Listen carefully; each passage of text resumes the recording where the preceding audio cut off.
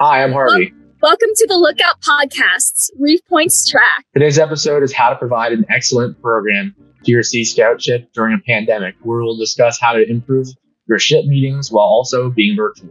Joining us today is SEAL graduate Georgie Hightower, the Southern Region Area 3 bosun and the immediate past bosun of Ship 1701. He has done an amazing job at continuing sea scouting during the pandemic and helping the scout movement thrive. He has led his ship and his area virtually with engaging meetings, classes, and events. We're so excited to talk with him today. How are you doing, Georgie? I'm doing pretty good. How about yourself? All right, doing pretty good. So without further ado for our listeners, Georgie's really awesome. So we're going to go ahead and get into some questions. This is kind of just an interview style podcast. And so the first question we have for you today, Georgie, is, so during in March, when this global pandemic really started to take hit, what was your first reaction when ship meetings, in-person meetings were no longer allowed? When the whole lockdown actually happened, I was actually over in Aloha Council doing their PowerPoint. Coming back, I was actually planning on having like a whole event for my ship, but after the lockdown was announced we couldn't have in-person events, it was disappointing and a bit demotivating. But we were able to adapt to virtual meetings. Since a group of the scouts, we're all good friends, and so we already used platforms like Discord or Google Meets or all that stuff. We were easily able to implement those into meetings, and so that's actually happening right as we're speaking. Along with that, we're really lucky to have adult leaders that are adaptive and that are that will allow for us to experiment in what we can do. So what was the moment when you were like, all right, we got to be on this platform and so on and so forth? Yeah, I mean, as I said, we the adult leaders were very open to new ideas and what we could do, and so that was helpful to let the youth have a say, and let us have our own program and choose what we want to be doing. It's really inspiring how quickly you guys were able to pivot and just get back on track to being Sea Scouts. During these first initial meetings, what did you plan to do online? How did you run those meetings? Well, a lot of these meetings were just adjusting and adapting the program so that we could better be fit to being online, obviously. Now, we really didn't want to be having just sit around meetings and talk because we knew that there were scouts and adults that were already in Zoom meetings during the day for school or for their work. So we really wanted to avoid doing that. With the making the meetings happen, the actual Boy Scout troop meeting planner for like an SPL, that was used, and that's since it can be used for both in person and virtual, it's a good guideline. How did you keep the attendance high, and how did you get people to stay with it, even though it was a virtual? So it's probably very different.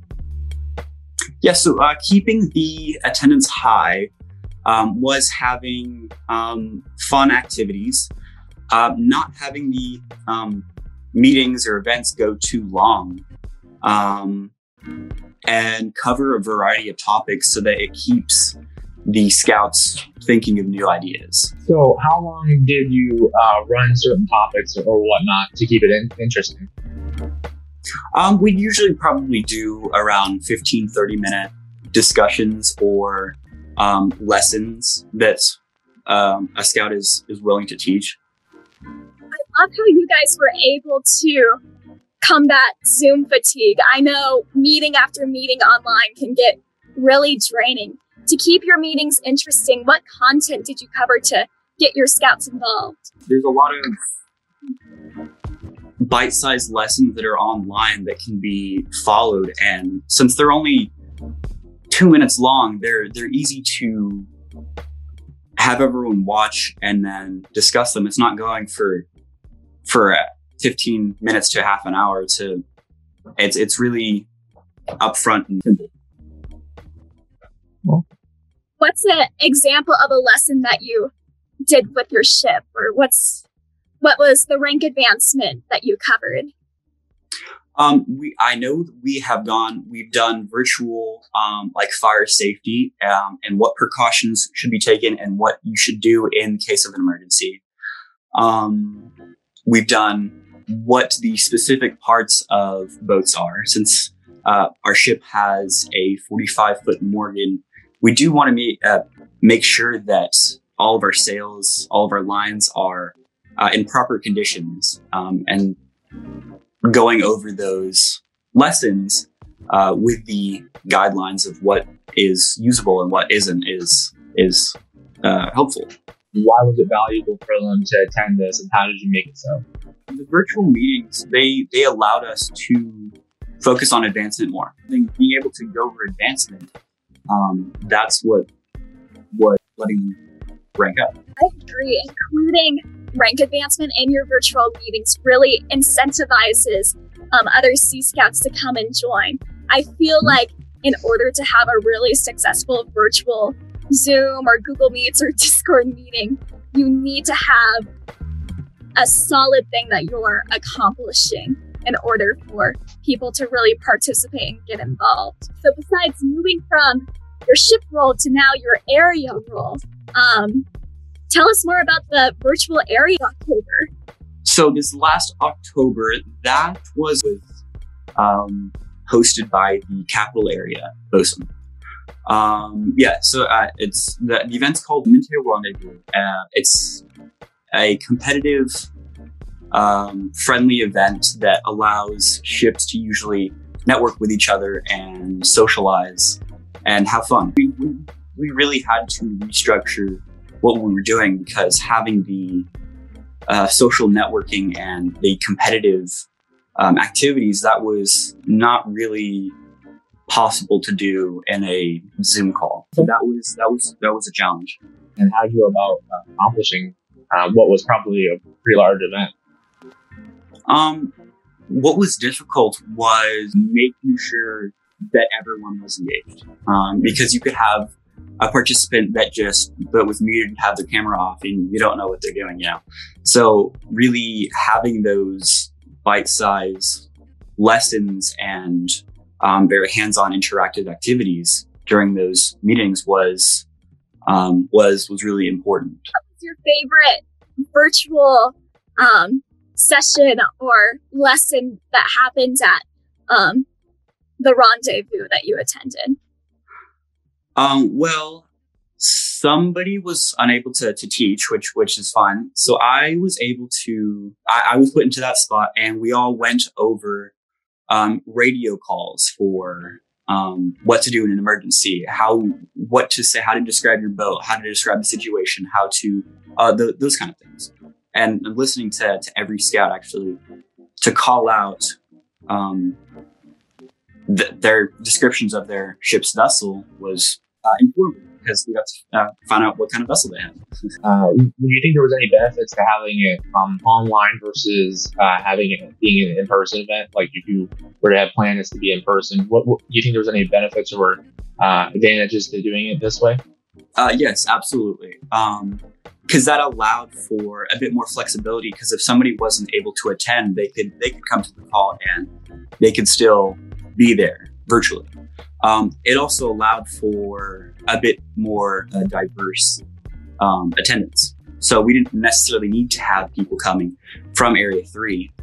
We could have expanded where we were advertising, which ended up happening. Yeah, and then also when you were advertising, how did you get the word out about the event? A lot of promoting on social medias. Specifically Instagram, because that's what a lot of youth are on. Yes, not so much Facebook, but posting on Instagram, one person would see it, repost it, and now everybody would get the information. Also, sending out emails was crucial as well. And then what sort of advice might you give to another person that was trying to plan this same sort of event? I would highly recommend making sure that it's very interactive, make sure it's fun, and make sure there are breaks because, as I said, we don't want everyone sitting in front of their computers all day. Even though a lot of people still do that, we want to encourage that they don't. So that's some advice. And especially if we do give them a break, that allows for them to come back and actually be more receptive. How do you think Sea Scouts have changed in the past year, and what's happened that maybe is good, or things that you wish wouldn't have happened, or how do you think it's changed in the past year? Well, since there's been a lot more online events, I think it's good that it has allowed for more of a diverse attendance to events. You could have more people. You could invite your friends, and they could just listen. They could figure out what's going on, and they don't need to worry about commutes, all that kind of stuff. And unless you're hosting a Zoom meeting that's got more than however many people, you don't need to pay anything. And so I think that's been a good benefit. Those are all such really good points. Even though all of these virtual opportunities have been a remedy for the global pandemic, they've been a really great solution to so many of our problems. Moving forward, after we move past this global pandemic, do you think we can implement online meetings into our normal unit operations? Yeah. So personally, my ship, we have our in-person meetings every first and third Sundays. But since we've had our virtual meetings, we are also wanting to implement that into our actual calendar because that's been much more helpful to get the word out. And if somebody can't make it to the meetings on the in-person meetings, then they can still chat. We can do all these things on the virtual meeting. How often do you think a ship should meet virtually? I think you don't want to have it too often, and you don't want to have it too far apart from each other. I think at least once or twice a month, on top of the in-person meetings. That's awesome. Well, thanks, Georgie, for everything you've done for Sea Scouting, and generally speaking, but specifically through 2020. I know it was a very difficult year. We're really glad to have you for this interview, and thanks for being here. Thank you so much for giving me this opportunity. It was great listening to your stories, Georgie. Sea Scouts, Scouters, listeners, if you have any podcast ideas, please email podcasts@seascouts.org. We'd love to hear from you. I'm Cassidy. And I'm Harvey, and we'll see y'all next week on the Lookout Podcast, Reef Points Track. Thank you so much for listening.